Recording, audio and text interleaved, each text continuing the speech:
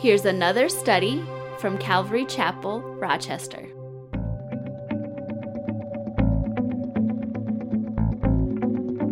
Hey, Ruth chapter 3, if you have your Bibles.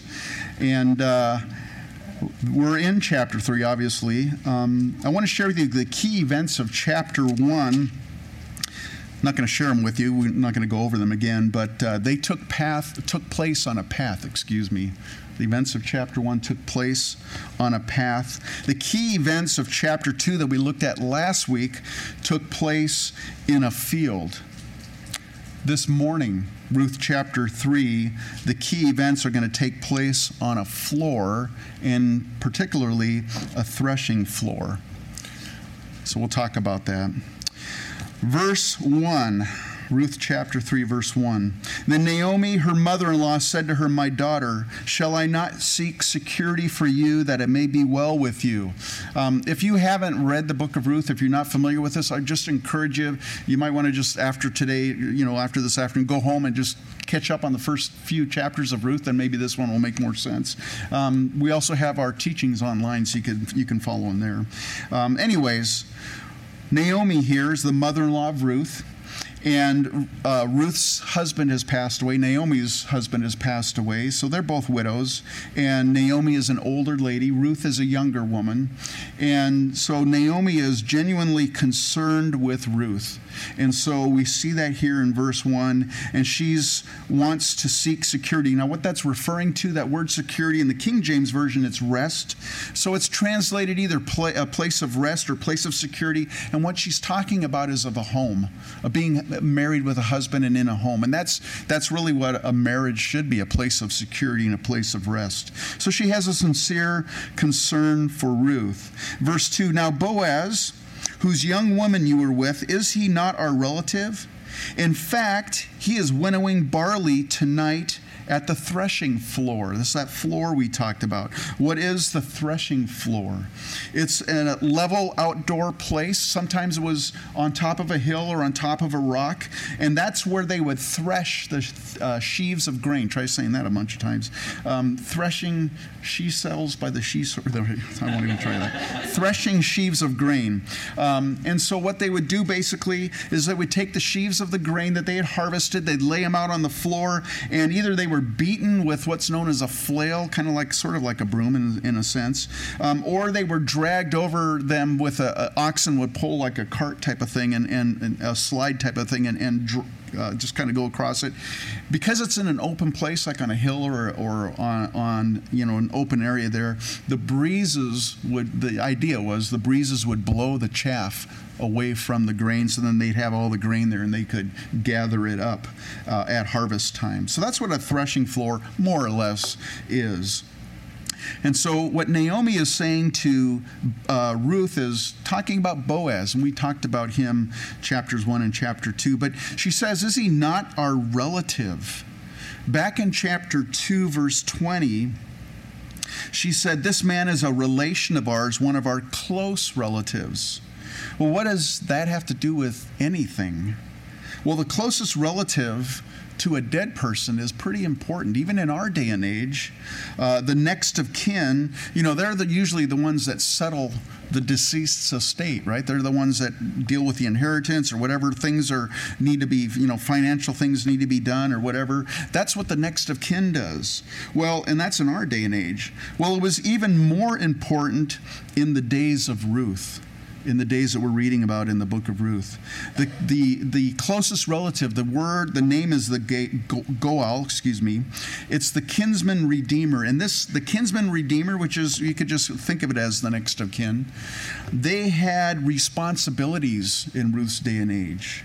What was the responsibilities that they had? First of all, they had the responsibility to provide an heir for a brother who had died.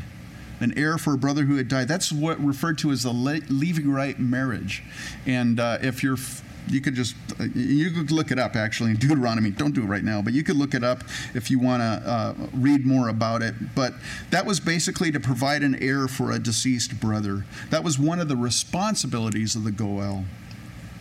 The next responsibility was to avenge the murder of a relative. That's also, you can find that in Deuteronomy chapter 19 as well. So those were the responsibilities of the goel. That's what they were required to do if those situations arose in their family. The goel, the kinsman redeemer, also, in addition to the responsibility, they also had the privilege to do a few things. One of the privileges that they were able to do was they were to redeem, they could redeem the land that a poor relative had sold outside of the family. You can read about that in Leviticus chapter 25.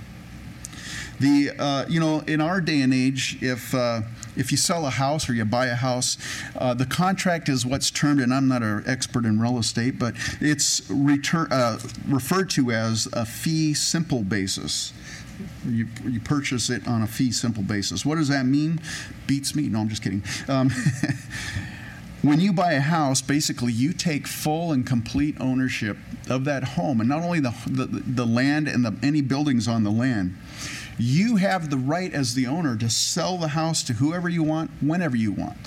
You also have the right when you pass away to, will it to your children or whatever. That you had that right. That's how property is purchased in the United States, residential anyways, in general.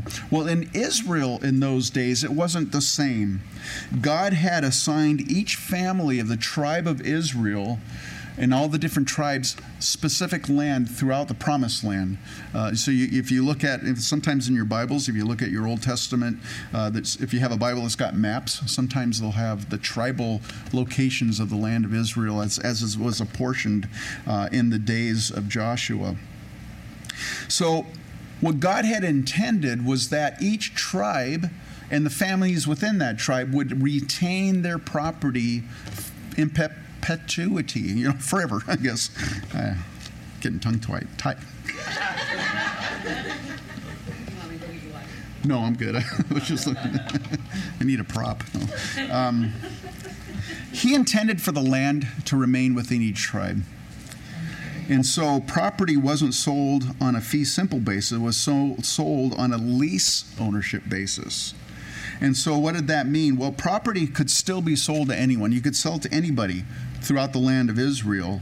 But at the time of Jubilee, at the year of Jubilee, which was the 50th year, every 50th year, property, whatever was sold, it would be reverted back to the family of that tribe.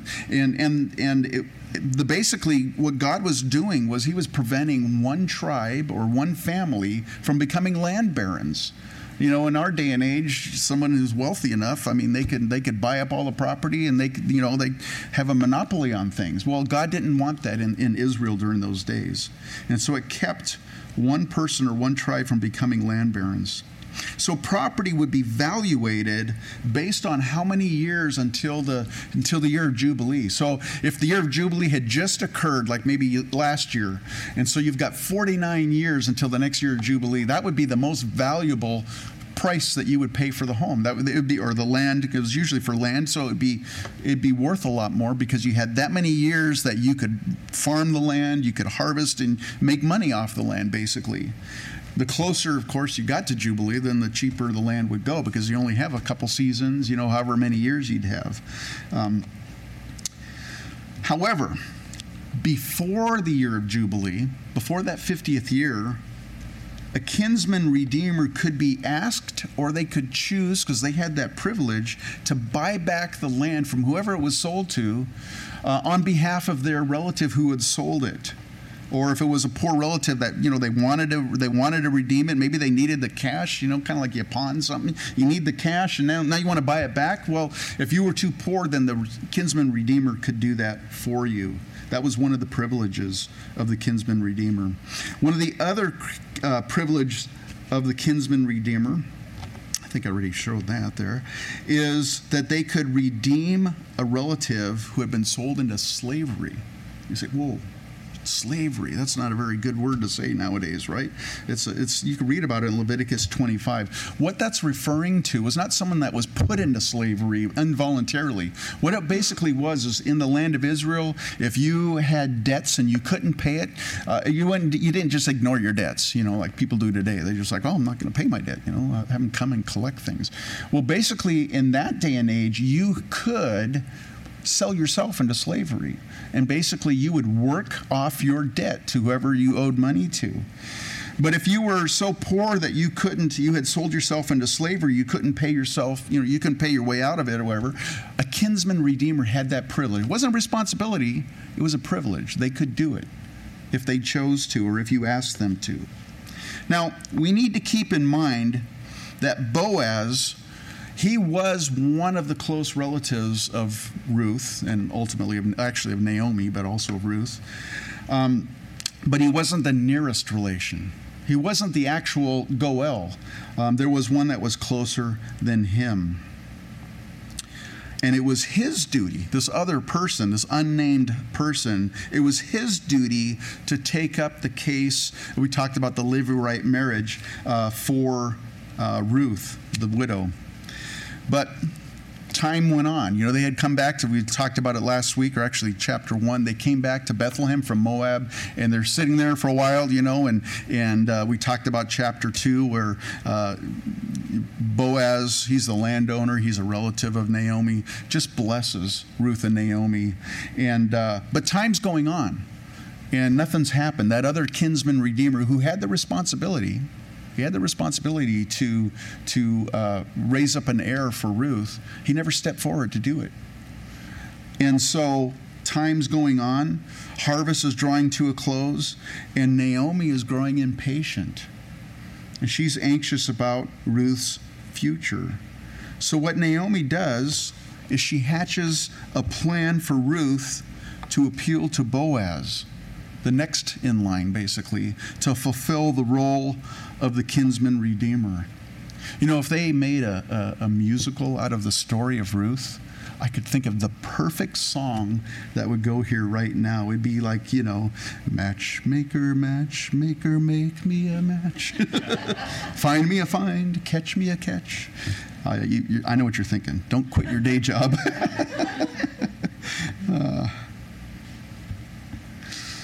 Why not appeal to the designated Goel? Why didn't Naomi go to that first one, whose responsibility it was? Why didn't he go to, and it may have been Elimelech's brother. Elimelech was the husband of Naomi. It might have been his brother. It's quite possible that Naomi's thinking, man, anybody but that guy, He's one of those brothers-in-laws that's like, man, I hope the Levirate marriage never comes into play. This guy's strange. We'll find out, actually, in chapter 4 that he was actually unwilling. He was willing on one aspect, but he wasn't willing on another aspect. He was a little selfish guy. Anyways, so Naomi's quite possibly thinking, man, anybody but that guy. It's interesting. We had, years ago, I wasn't always a pastor. I used to work for a company, and I would travel once in a while with the company. And I remember one time, it was getting ready to leave, and a friend of ours knew that I was going to leave, and so he told my wife, Teresa, he said, man, if anything happens, the car breaks down, you got a problem at the house, call me. I'll come and fix it. And, okay, well, thanks a lot. And anyways, sure enough, I'm out of town. It's funny, whenever I would go on trips out of town, that's when the car would break, that's when the plumbing would back up. It was like clockwork. And so sure enough, I was out of town, and Teresa got a flat tire. And she called. Now, this guy, it wasn't like, hey, it's your responsibility to come. No, he said, hey, if you have any issues, I'm the designated man. I'm the designated repairman. You call me.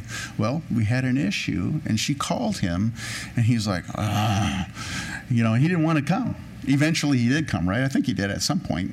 Or did you change it yourself? I don't remember. It was years ago. Yeah, I could name the name, but it's nobody here. But I could name. I'm not going to do that. No. Anyways.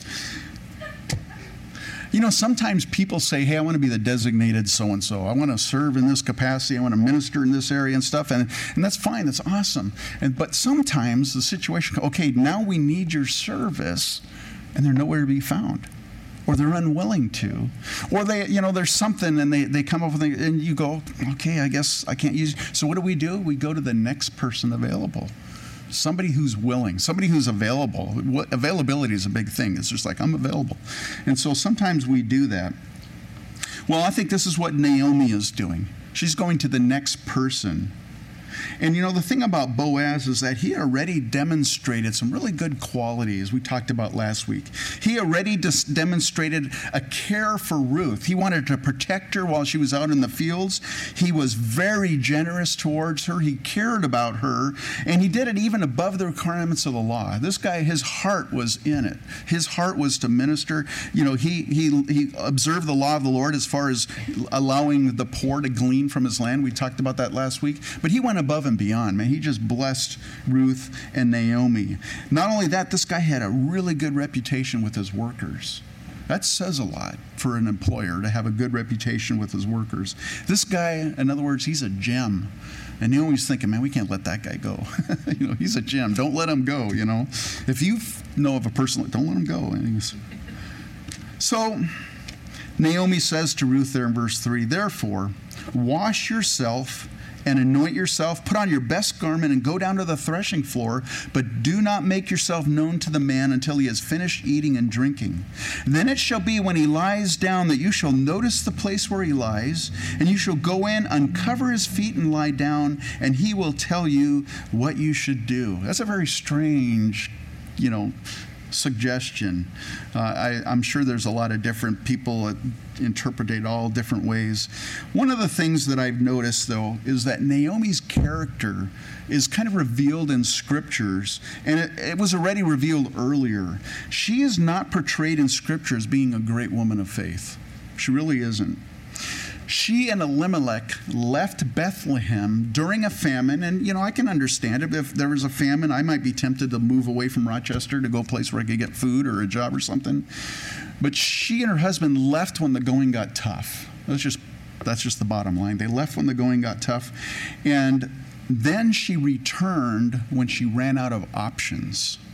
She ran out of options, then she came back to Israel. Why do I say that? And by the way, let me say this. It's not bad that she returned. In fact, it was a good thing. Anytime you return, and we talked about last week, anytime you return back to the Lord, man, that's a great thing. So I'm not saying she shouldn't have returned. She should have returned, but she should have never left in the first place. And then when she ran out of options, you get the hint because her husband died, and then her two boys, they marry. One of them is Ruth. Mahlon, I think, is the one that married Ruth. Chilion, another son, married Orpah, not Oprah, Orpah. And anyways, those two guys die. And for 10 years, she's living with her sons and her daughter-in-laws for 10 years. No talk about going back to Bethlehem. It's only when there's no more options. The two sons have died. They're all widows. They're destitute. It's like, okay, let's go back. If you're in a bad situation and you're at the bottom of your rope and you go, I think I'm going to go back to the Lord. Go back to the Lord. It's never a bad thing, okay? God's not going to say, you should have came earlier. Forget you, God will never do that. He'll accept you as you are. He loves you. So don't get the wrong impression here. But Naomi, I think, she doesn't stand out as a woman of faith here. Ruth, however, in contrast, Scripture portrays her as a great woman of faith. And she left everything, house and home and family, opportunity to marry a Moabite husband after her other husband had passed away. She left everything to go to a foreign land. She left everything to minister to Naomi, her mother-in-law. And she also left to serve the God of Israel because the Moabites worshipped foreign deities.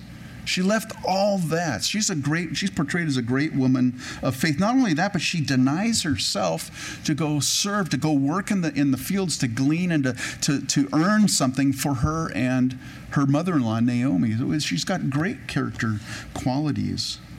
So the issue is, or the question is, why have Ruth approach secretly to the threshing floor under the cover of night, waiting for the perfect time after Boaz has got a full belly and he's had his nightcap? You might say, well, wait a minute, Pastor. Wait a minute, there's no alcohol involved in here. I kind of wonder. And the reason why I say that, some people say, well, it was just grape juice. She was just saying, wait till he ate his meal and drank his juice and then go. It just doesn't make sense, does it? What difference would it make for waiting until this guy's had his cup of juice before you go and approach him? There's something else going on here. Why doll herself up, bathing, changing clothes, and putting on perfume? And some people, I've gone to some commentators and say, well, she's changing out of her mourning garments, and now she's putting on a dress, saying that now she's done mourning and now she's available to be married. I don't buy that. I really don't. Why do I not buy that? Because when she was out in the fields working in chapter 2 that we looked at, remember what Boaz did? Boaz told the young men, stay away from that girl.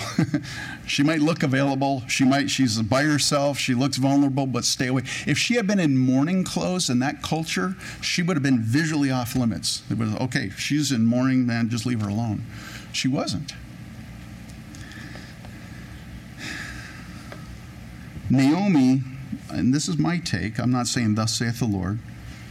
Naomi, in my opinion, is not a great woman of faith. She's trying to help the Lord fulfill his plan. She's doing everything she can think of to manipulate Boaz to perform the role of the kinsman redeemer. This is not a unique story. I mean, this is a unique story, but that manipulating someone or trying to help out God is not unique to the Bible. Do you remember when Sarah tried to, help God with providing a son for Abraham? God didn't need Sarah's help. They didn't need to do what they did. Rebecca was manipulated in the case of her son Jacob with Isaac. Jacob, their son, man, he was a manipulator from day one. Actually, before day one, he was in the womb, he was a manipulator. You read the story in the book of Genesis. So that is not unique to the Bible.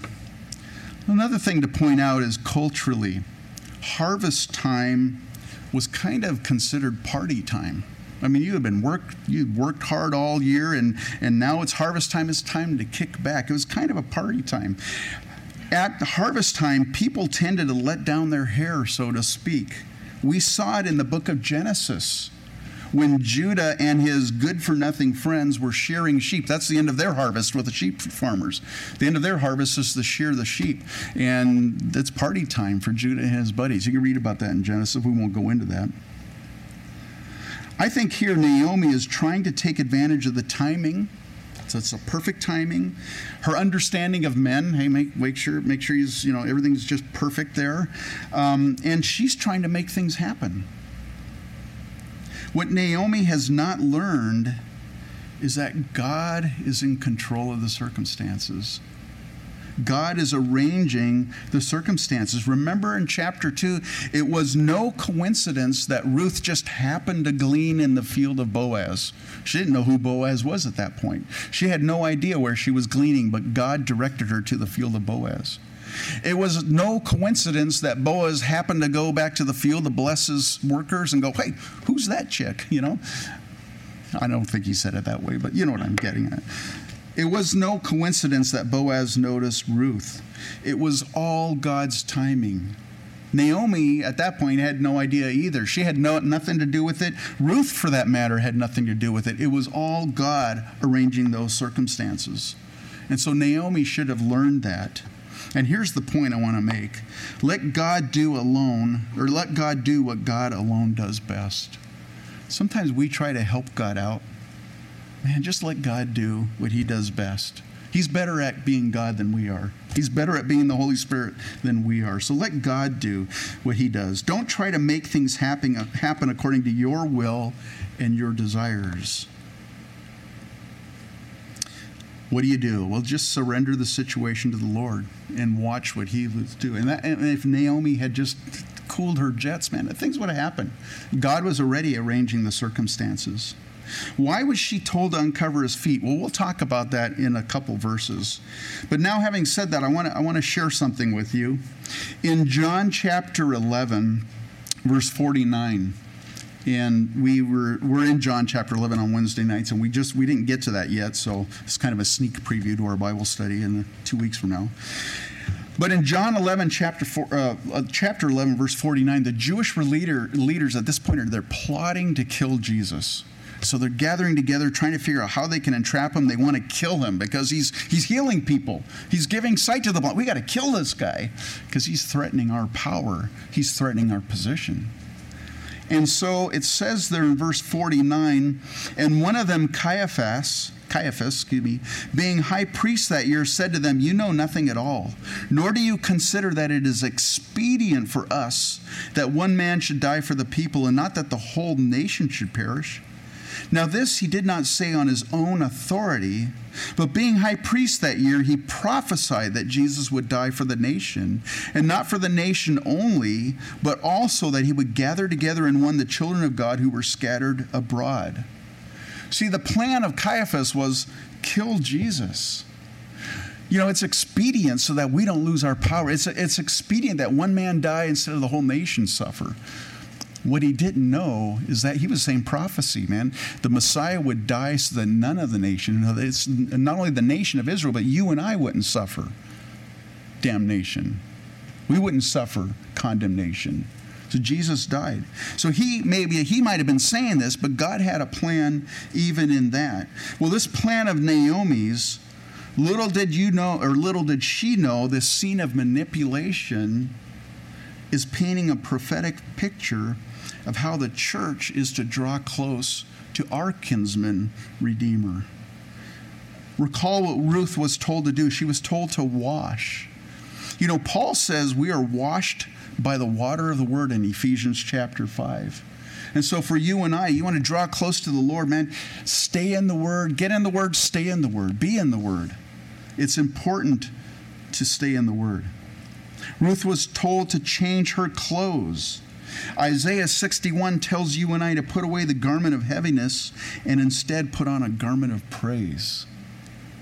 Ruth was told to anoint herself. And anytime you read about anointing in the Bible, it's referring to prophetically or symbolically of the Holy Spirit, the work of the Spirit in the life of a person. And you and I, we're to walk according to the Spirit, the Bible tells us. Ruth was to go to the threshing floor. And everywhere in the Bible, a threshing floor is a picture of separation. Literally separating the grain from the chaff, but also spiritually separating from ungodly things. Paul exhorts you and I in 2 Corinthians 6, verse 17 and 18 to separate ourselves from the fleshly things of this world. This is my opinion, okay? I don't believe Ruth needed to do those things that Naomi said in order to get Boaz to redeem her. I don't think she needed to manipulate Boaz into it. Likewise, we don't wash ourselves. I can't wash myself. I can't change our own clothes, and I'm talking spiritually. I mean, I can be into the Word of God, but you know, I can't anoint myself.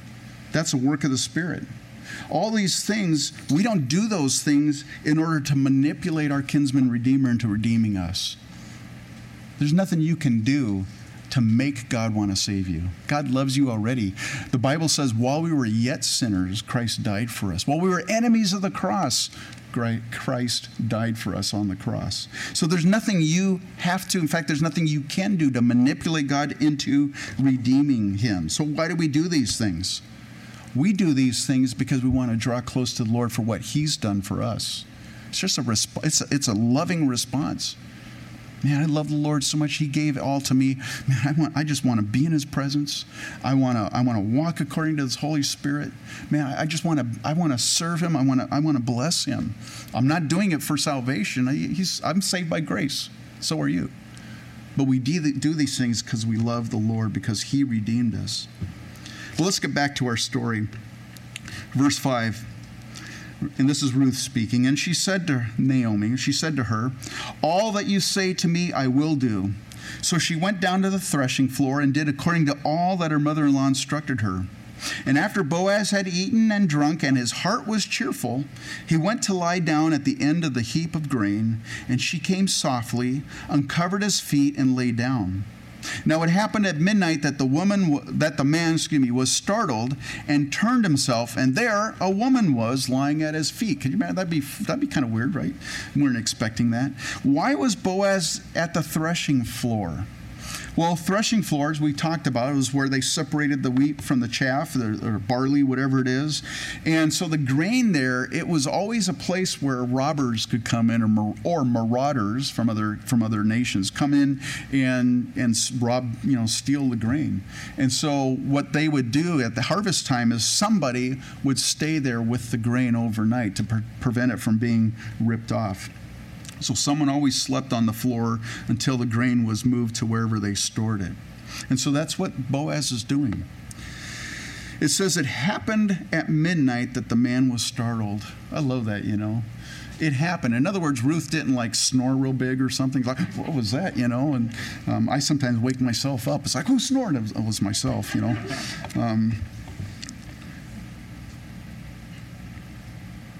It's funny. Even when we try to make things happen, we don't have to. God's hands are never tied. They're never tied. I have a feeling, it's not in the scriptures, but I think that the Lord probably sent one of the angels, hey, go kick that guy in the side, wake him up. He's got to see that there's a woman there. Anyways, he wakes up. However it happened, he wakes up, and lo and behold, there's a woman lying there at his feet. Verse 9. And he said, "Who are you?" So she answered, "I am Ruth, your maidservant. Take your maidservant under your wing, for you are a close relative." When she says, take your maidservant under your wing, now he didn't have wings, okay? He's not a big bird, but this is just basically a metaphor that young birds would run under the wings of their mother to be protected from other birds of prey. And so that's the picture that's being described there.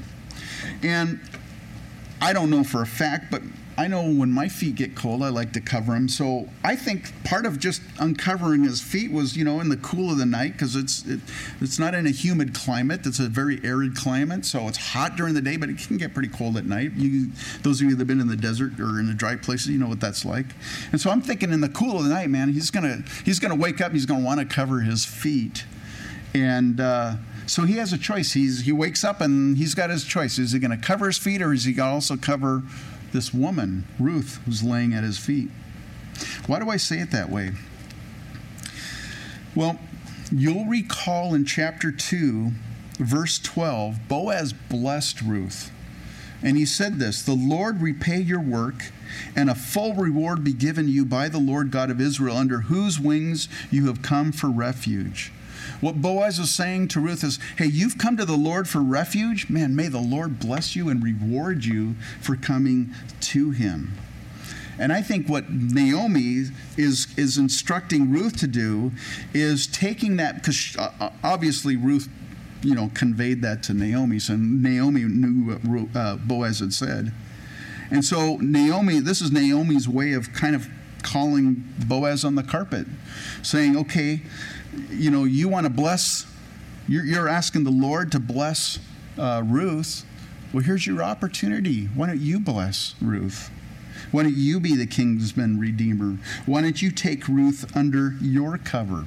I was looking up the covering over in a Jewish culture. And even to this day, I just discovered this, even to this day, in some Jewish weddings, a groom will cover his bride with his tallit during the ceremony, and it's to signify that she's coming underneath his protection. Even to this day, some Jewish people do that in weddings. You know what James said in chapter 2, verse 15, 16?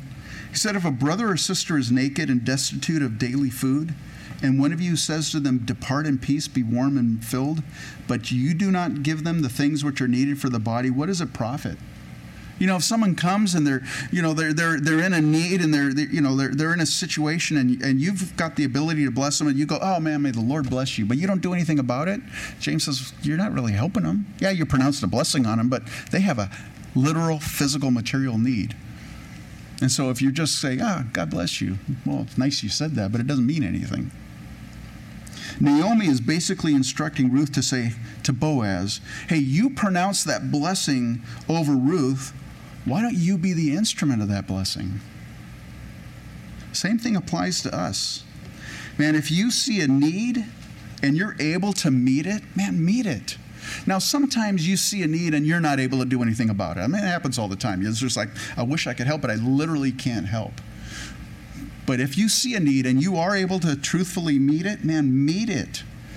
Often, the Lord reveals others' needs to us, not so that you can call the pastor on the phone and say, Pastor, there's a need, you need to fill it up, or the church needs to do this.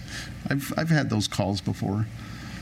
You only see a need in the church, whatever it is, and then the church should meet it. It's kind of like having a body with hundreds of eyes and only one hand, you know. We see everything, but you only have one hand. That's going to be a busy hand, because his busy hand's going to be doing everything that the eyes see. Verse 10. Then he said, Blessed are you of the Lord, my daughter, for you have shown more kindness at the end than at the beginning, in that you did not go after young men, whether poor or rich. Kind of gives us a clue that Boaz was probably older, much older than Ruth. Verse 11, And now, my daughter, do not fear. I will do for you all that you request, for all the people of my town know that you are a virtuous woman. Now, it is true that I am a close relative. However, there is a relative closer than I. Stay this night, and this is not any kind of a weird thing. There's no impropriety there. Stay this night, and in the morning it shall be that if he will perform the duty of a close relative for you, good, let him do it. But if he does not want to perform the duty for you, then I will perform the duty for you. As the Lord lives, lie down until morning. So she lay at his feet until morning, and she arose before one could recognize another. Then he said, Do not let it be known that the woman came to the threshing floor. Also he said, Bring the shawl that is on you and hold it. And when she held it, he measured 6 ephahs of barley and laid it on her, and then she went into the city. Listen, Naomi's scheme, and I'm just going to call it what I think it is, a scheme, it could have gone horribly wrong. It could have gone horribly wrong. She was worried that Boaz wouldn't want to be the kinsman redeemer. They wouldn't want to fill that role of kinsman redeemer, so she manipulated as much as she could to prevent that from happening. He could have said, man, no way, I'm not going to do it. He could have, seen right through it and said, forget it. I feel like I'm being, manipulated or whatever. Another thing that I think could have gone horribly wrong, which she hadn't, I think, considered, sending a single girl, Ruth, at night to meet with a man in the darkness. Nobody's around, on the cover in an isolated place. Man, that is just plain old not wise counsel. Knowing men and women, that's just not a good idea to do that. Fortunately for Naomi and ultimately for Ruth, Boaz is a great man of not only wealth but of valor, and Ruth is too. I'm not saying it was just good thing Boaz was a good guy. No, they both are. They both are people of great faith, and they're in Scripture. They're the ones that receive the shining.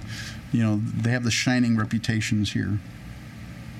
So it says, so she lay at his feet until morning, and she arose before one could recognize another. Then he said, this is Boaz speaking, Do not let it be known that the woman came to the threshing floor. Why did he say that? He's not embarrassed by Ruth. Boaz is a man of character, and he doesn't even want to have any suspicion of impropriety. There was nothing that went on there, but he didn't even want the suspicion of any impropriety. Paul wrote this in 2 Corinthians 6:3. He says, We give no offense in anything, that our ministry may not be blamed.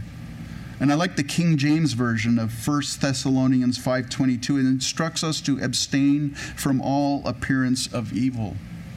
I've done premarital counseling with people, and sometimes the couple will say, we're living in the same house, but we're not, having that kind of relationships with each other, but and I'll say, well, praise God that you're not, but you know what? You have the appearance that you are. And if you're believers, man, you got quite the, people don't know that. They just assume that you're doing what everybody else in the world's doing. So we're to avoid even the appearance of evil. And so I think that's what Boaz is doing here.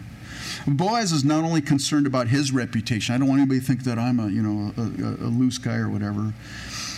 He's concerned about Ruth's reputation. I really do. He wants to honor Ruth's reputation, and He doesn't want to jeopardize what he is just about to do in the morning. So here's I really struggled with this chapter this week. And my wife can testify to it. We sat and had a long conversation about this. I was sharing some stuff with me, and she's like, "Are you serious?" I really struggled through this passage. But this is what I think. What Naomi tried to arrange in a secret, solitary place at night, Boaz in chapter 4 is going to accomplish in broad daylight in the courtroom of his day, which was the gate of the city, and before lots of witnesses. It's not going to be any dark secret, okay, let's make this arrangement. It's all out in the open. And Boaz is a man of great, great character.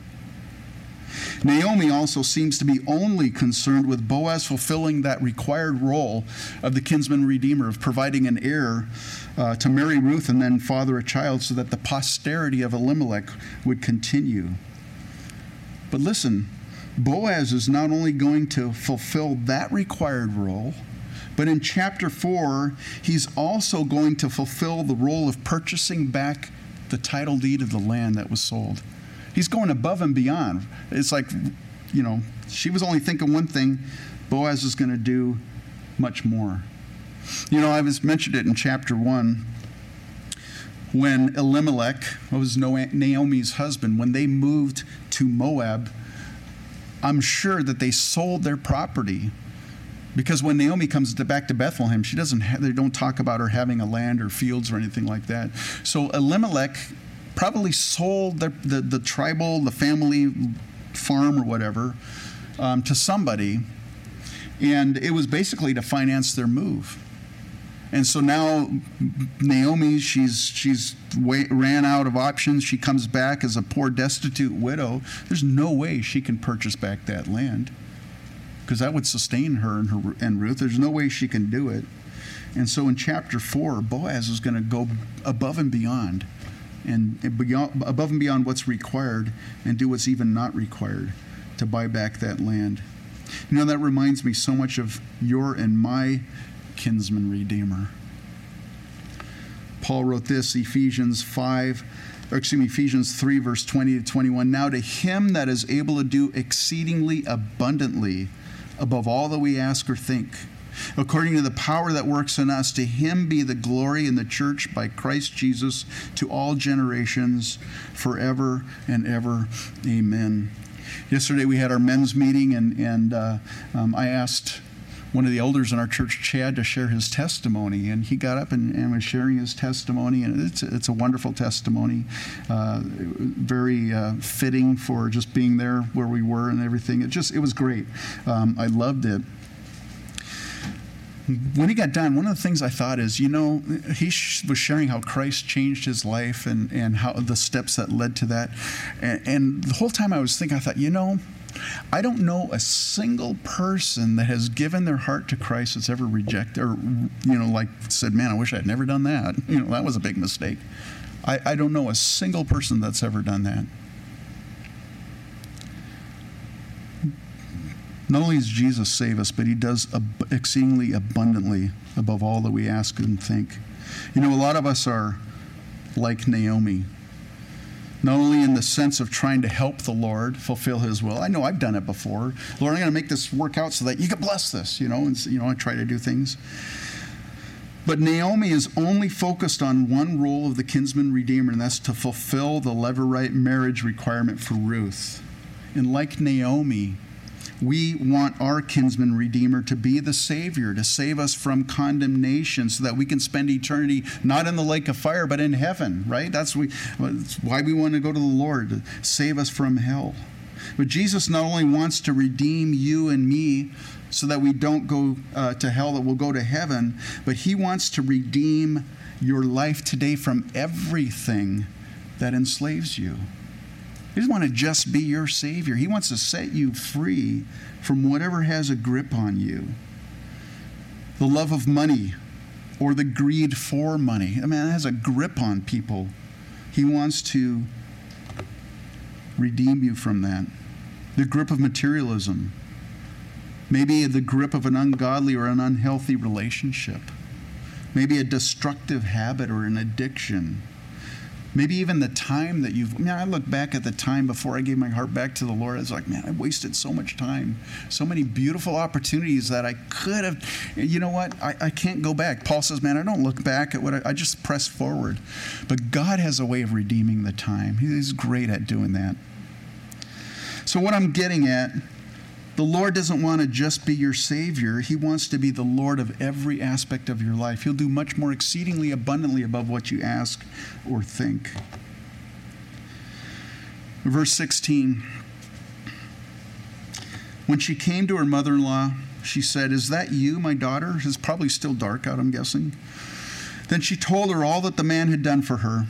And she said, "These 6 ephahs of barley he gave me. For he said to me, 'Do not go empty-handed to your mother-in-law.'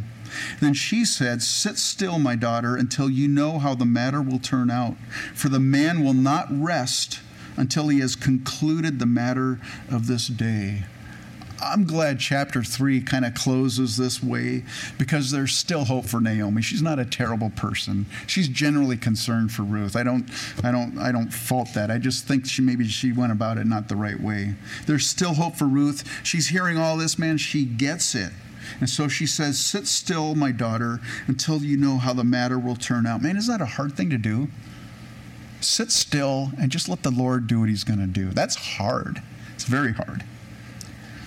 Psalms 37, verse 3 through 5. "Trust in the Lord and do good. Dwell in the land and feed on his faithfulness." You're going through a tough time. Look back, man. Has God been faithful to you in the past? Just feed on that. Keep reminding yourself, man, God's been faithful. He's never failed me. He's never let me down. I'm going to feed on his faithfulness. Feed on his faithfulness. Verse 4, "Delight yourself also in the Lord, and he'll give you the desires of your heart. Commit your way to the Lord. Trust also in him, and he'll bring it to pass." He doesn't need our help. He'll do it. Listen, if you feel the need to manipulate people to get them to do what you want to do, and that, there's the world's full of manipulative people to one degree or another. If you feel the need, man, I gotta kind of say this or do this to get somebody to do something that I want them to do, that's manipulation, by the way. Learn from Naomi. I just got a confession to make to you. I've been manipulated in the past. Okay, that's it. I'm done. No, I'm just kidding. No, I've been manipulated in the past. And you know what? Usually I don't realize I'm being manipulated until afterwards. And afterwards, when I find out that I've been manipulated, I get really like, oh, I don't like being manipulated. And I have a very negative view of the person who's manipulated me. Listen, Naomi's manipulation of Boaz could have turned really, really bad. Thankfully for Naomi, it didn't. If you feel like you need to manipulate people, man, learn from Naomi. Don't do the same thing. If you feel like you need to manipulate God to get him to do what you want him to do, learn from Naomi. You don't need to. In fact, you can't manipulate God. You can't. Plain and simple. So stop trying to. So I love what Naomi says here. "For the man will not rest until he has concluded the matter this day." So Naomi was waiting for the nearest kinsman redeemer, and he hadn't done a thing. He was a deadbeat. He hadn't done anything up to that point. Boaz, man, he's going to do it all in one day, even more than what she asked. He's going to do everything in one day. I love that. Luke 23, verse 42 to 43 is speaking about the thief on the cross. You guys know the story. Then he said to Jesus, "Lord, remember me when you come into your kingdom." And Jesus said to him, "Surely I say to you, today you'll be with me in paradise." He didn't say, "Wait a minute, I want to make sure you don't mock me. I got 3 more hours. I want to make sure you don't, there's no probation period." He said, "Today you'll be with me in paradise." What am I trying to say? Man, don't wait. Don't wait. God will do it all. If you hear his voice today, today is the day of salvation. And all those things I talked about that, enslave us and have a grip on us, he is waiting. He's willing and able to redeem you of those things. Don't wait. Don't wait. Sometimes you say, I feel like God's not doing anything in my life. The only thing that holds you back from God doing anything in your life, it's you. It really is. The only thing that's holding you back is you. So this is the story I think of. This is how I look at chapter 3, and I think Naomi. I'm not trying to paint her in a negative light. I mean, I guess I did to an extent. She was generally concerned. She's not a bad person. I just think that she didn't need to do what she did because God was already in the works. God was already arranging the circumstances. Hopefully that's a lesson for each of us. We don't need to manipulate God and certainly don't need to manipulate other people. So the theme today is don't manipulate, okay? All right. Hey, why don't you stand? Let's go to the Lord in prayer.